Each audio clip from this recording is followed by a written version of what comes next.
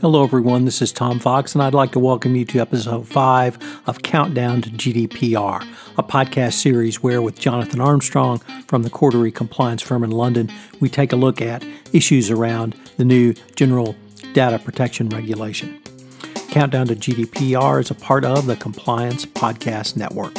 Hello, everyone. This is Tom Fox, back for another episode of Countdown to GDPR with my good friend and colleague, Jonathan Armstrong, partner at Cordery Compliance in London. Jonathan, today I wanted to lead off with some figures that I saw in a recent Ernst & Young report on global forensic data analytics as perhaps presaging our topic. And this was a survey done in Q4 2017, which indicated that at the time of the survey, only 33% of the respondents had a plan in place to address GDPR compliance. And unfortunately, on the flip side, almost 39% indicated they were not even familiar with GDPR. I was, if not shocked, certainly dismayed at these statistics, but it really leads into one of the topics I've been wanting to visit with you about in our Countdown to GDPR series, which is what is the role of vendors in GDPR compliance? So with that incredibly long-winded introduction, thanks again for taking the time to visit with us. My pleasure, and thanks for inviting me, Tom. And I didn't find it long-winded, and I think I probably would have agreed with those EY statistics when the survey took place. My experience has been that there has been a change in attitude of US corporations in particular this year. So I think GDPR was in the New Year's resolution list for many compliance professionals, and that certainly from our perspective, we saw a significant uptake in the questions that we were being asked and the projects that got started on GDPR in January and February this year. I think there is still some huge misunderstanding as well though about GDPR and what it stands for. Those of you who are going to come along to our session in Houston for GDPR Live, and I recommend you all to, saddle up your mules and get there by whichever way you can. I'm going to show you a slide, which is a pitch that one of our clients had from a vendor who was going to help them with GDPR compliance, but they refer to it throughout as GPRD.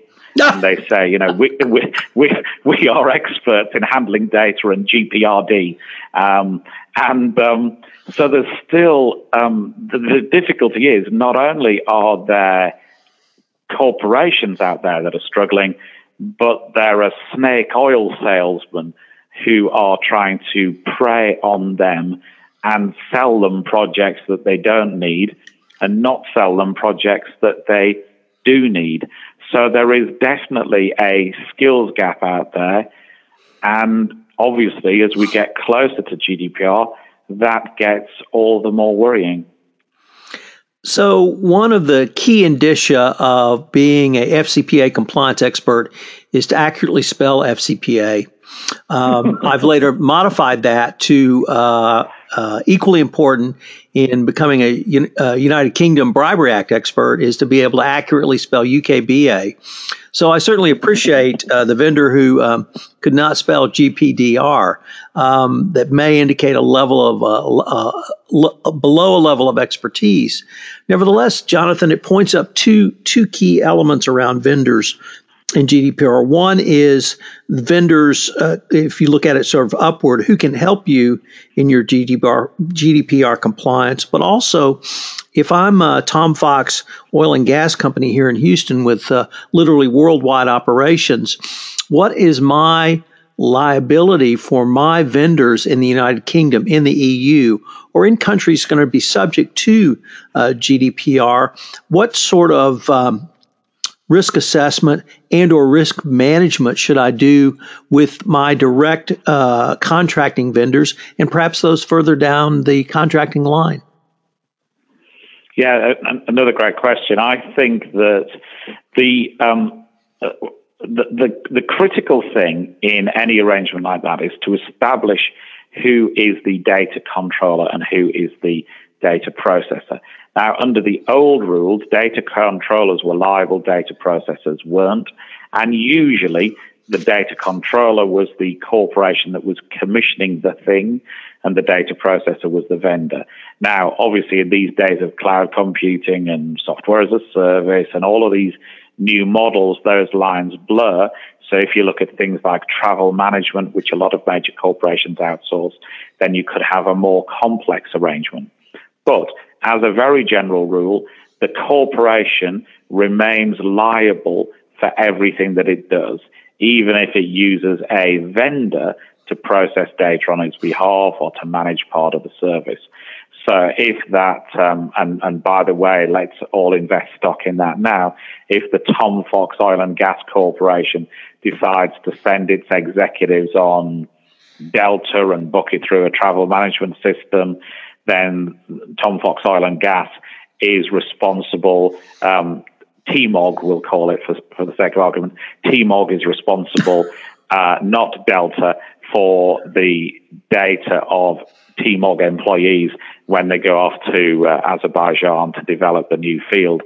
So Delta will possibly have some liability because even though they're a data processor, they've got obligations and they also are subject to inspection.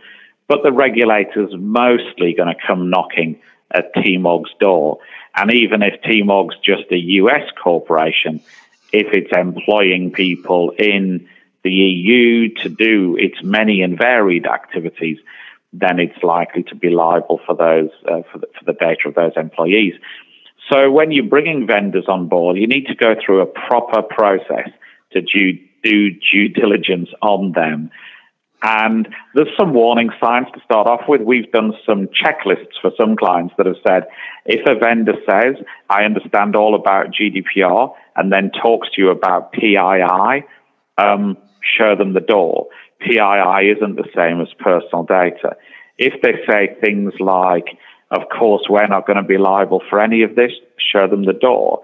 If they say you can't have any audit rights, show them the door. If they say we will not commit to telling you about data breaches within 72 hours, show them the door. There are various minimum requirements that a vendor has to meet under GDPR, and if they don't, find somebody else.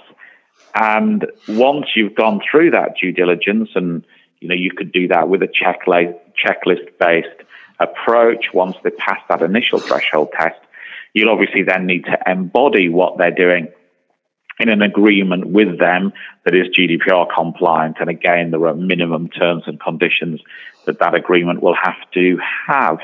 And you'll also need to look for some sort of attestation about what they're doing, particularly if they're a cloud vendor, for example.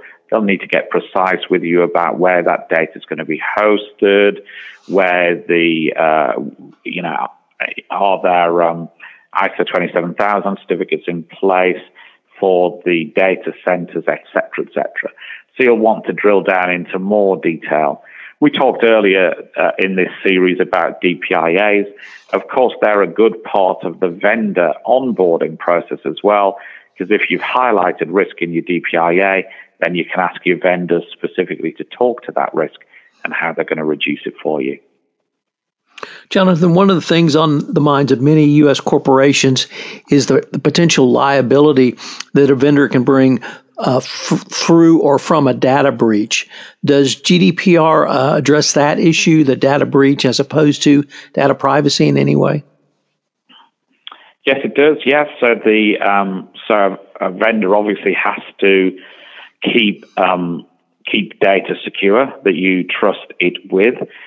There are quite a lot of provisions in GDPR about things like the vendors rendering assistance and reporting breaches to regulators. Regulators can ask questions directly of vendors if they're fulfilling the role of data processor, or obviously if they're data controllers in their own right, which could happen with things like cloud or travel management or HR systems or recruitment systems, et cetera, et cetera. So regulators can ask direct questions to vendors in many cases. They can also ask the data controller to ask the vendor, I think we will see circumstances in which there could even be threatened actions against vendors direct. And one of the things that you have to look out for is making sure that your agreement with your vendor gives them sufficient skin in the game. So even if the Tom Fox Oil and Gas Corporation is quite a small entity, it is subject potentially to a fine of 20 million euros. It would be very hard to argue that a contractual cap on liability at a year's revenue of, say, $2,500 was an adequate way of addressing the risk. And that's where there is quite often difficulty in GDPR negotiations, because the vendor says, well, I'm only getting $2,500 worth of revenue from you, Tom. That's what I'm going to cap at. And you have to say, well, my liability is 20 million euros, so you've got to come up. And I think that we're going to see, as a result, caps being removed by many vendors, or certainly the level of the cap increasing to a more realistic attribution of risk. And then insurance, I think, will come into play as well. So it might be that that contractual gap will be bridged by putting an agreement in place to insure the risk. And then obviously there's a discussion about who's going to pay the premium. But it's important that vendors do have skin in the game, firstly, because you need them to comply to reduce your risk. And secondly, you need them to put their money where their mouth is if they make mistakes. So I've been visiting with Jonathan Armstrong, partner at Cordery in London, on our Countdown to GDPR. Today, we've taken a look at the potential liabilities and risk of utilizing third parties or vendors under GDPR, and what you might be able to do to help manage and ameliorate that risk. Cordery Compliance has a fabulous resource around all things GDPR, and I would strongly urge you to take a look at their GDPR Navigator, which is on their firm's website. We're going to link to that in the show notes. So, Jonathan, once again, thank you, and I look forward to continuing the countdown on our next episode. Hello, everyone. This is Tom Fox again. I'd like to thank you for listening to this episode of Countdown to GDPR.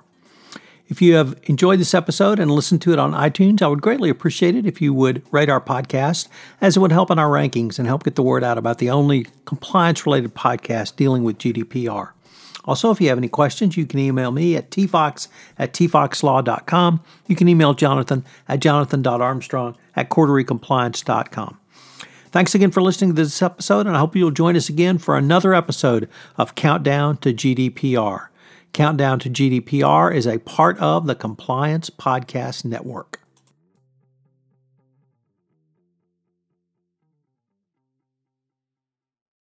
This podcast is a part of the C-Suite Radio Network. For more top business podcasts, visit c-suiteradio.com.